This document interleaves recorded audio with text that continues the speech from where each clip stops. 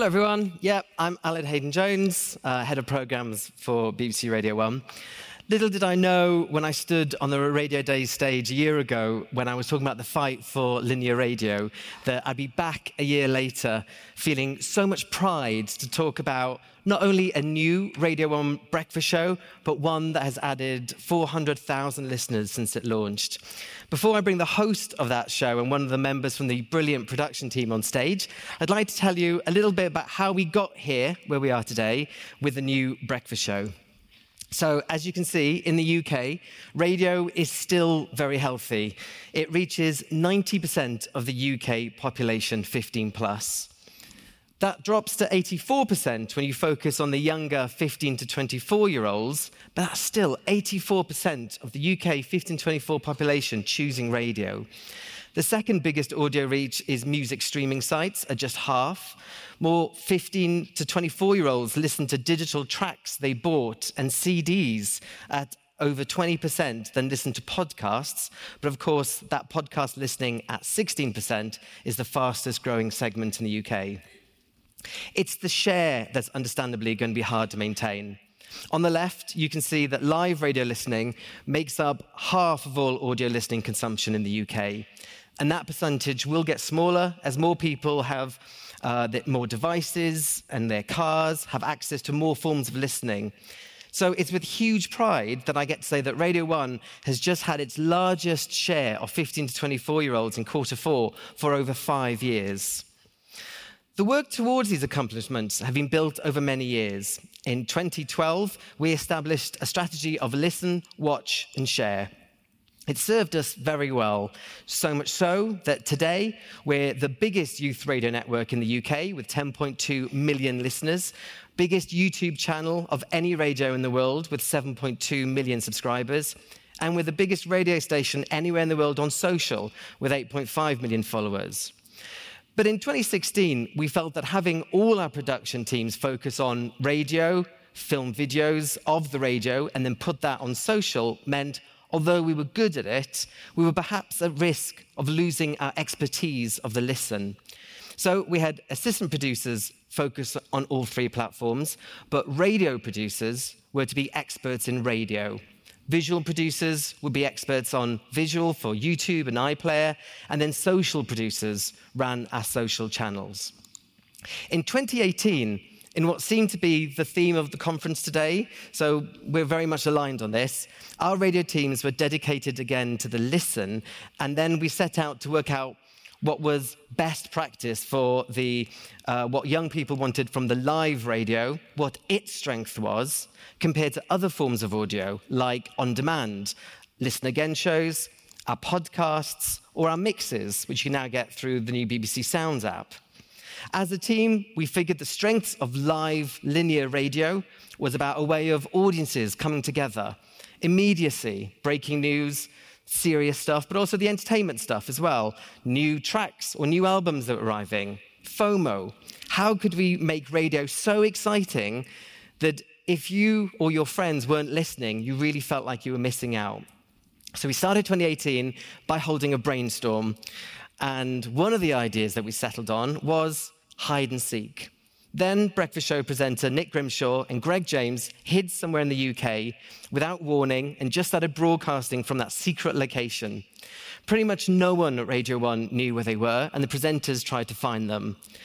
So they were going to need the help of listeners because there were no clues being given out. Presenters started putting their best guesses on social.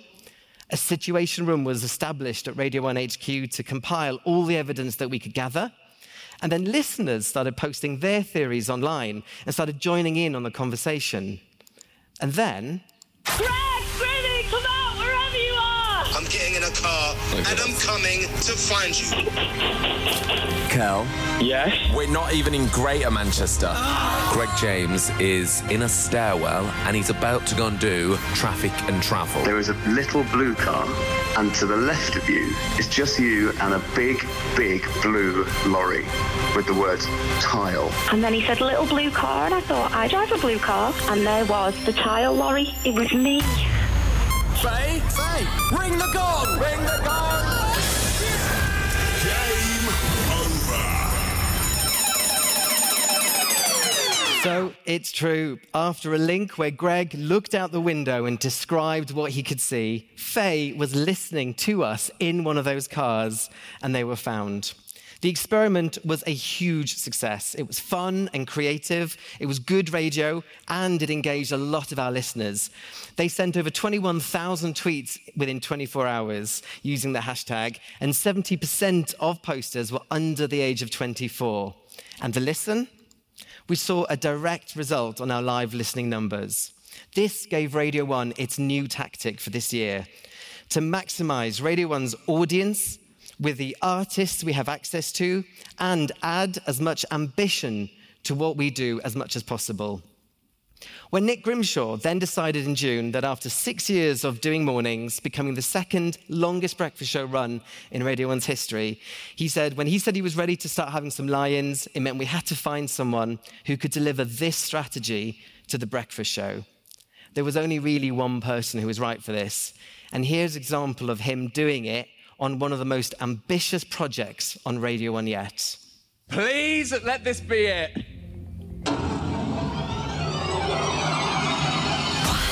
Radio 1's escape room.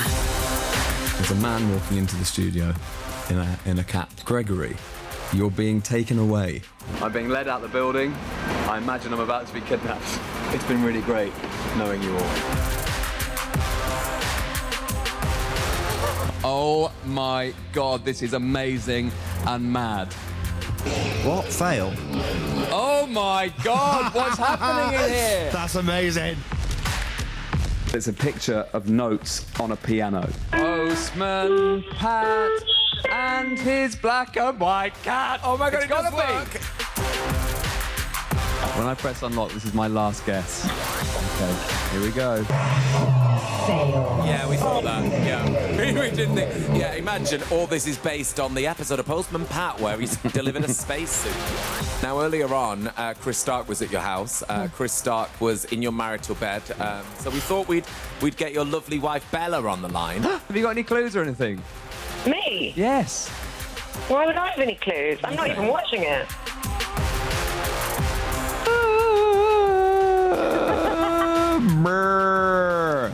That's how I'm feeling. You tried your date of birth, obviously.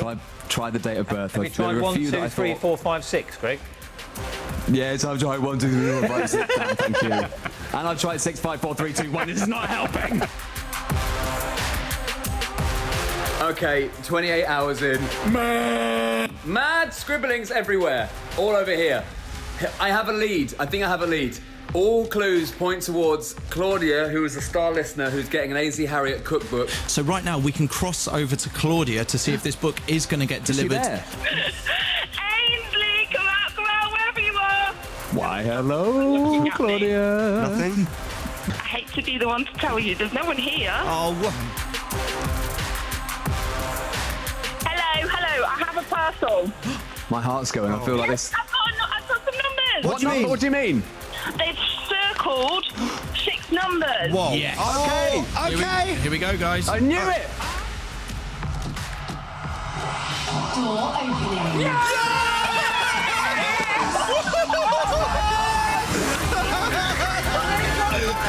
We're on. It's happening. Yes. There's a countdown. 2, 1. He's out. The door's Get opening. out there. Oh my word. There's pyrotechnics, there's everything. It's happened.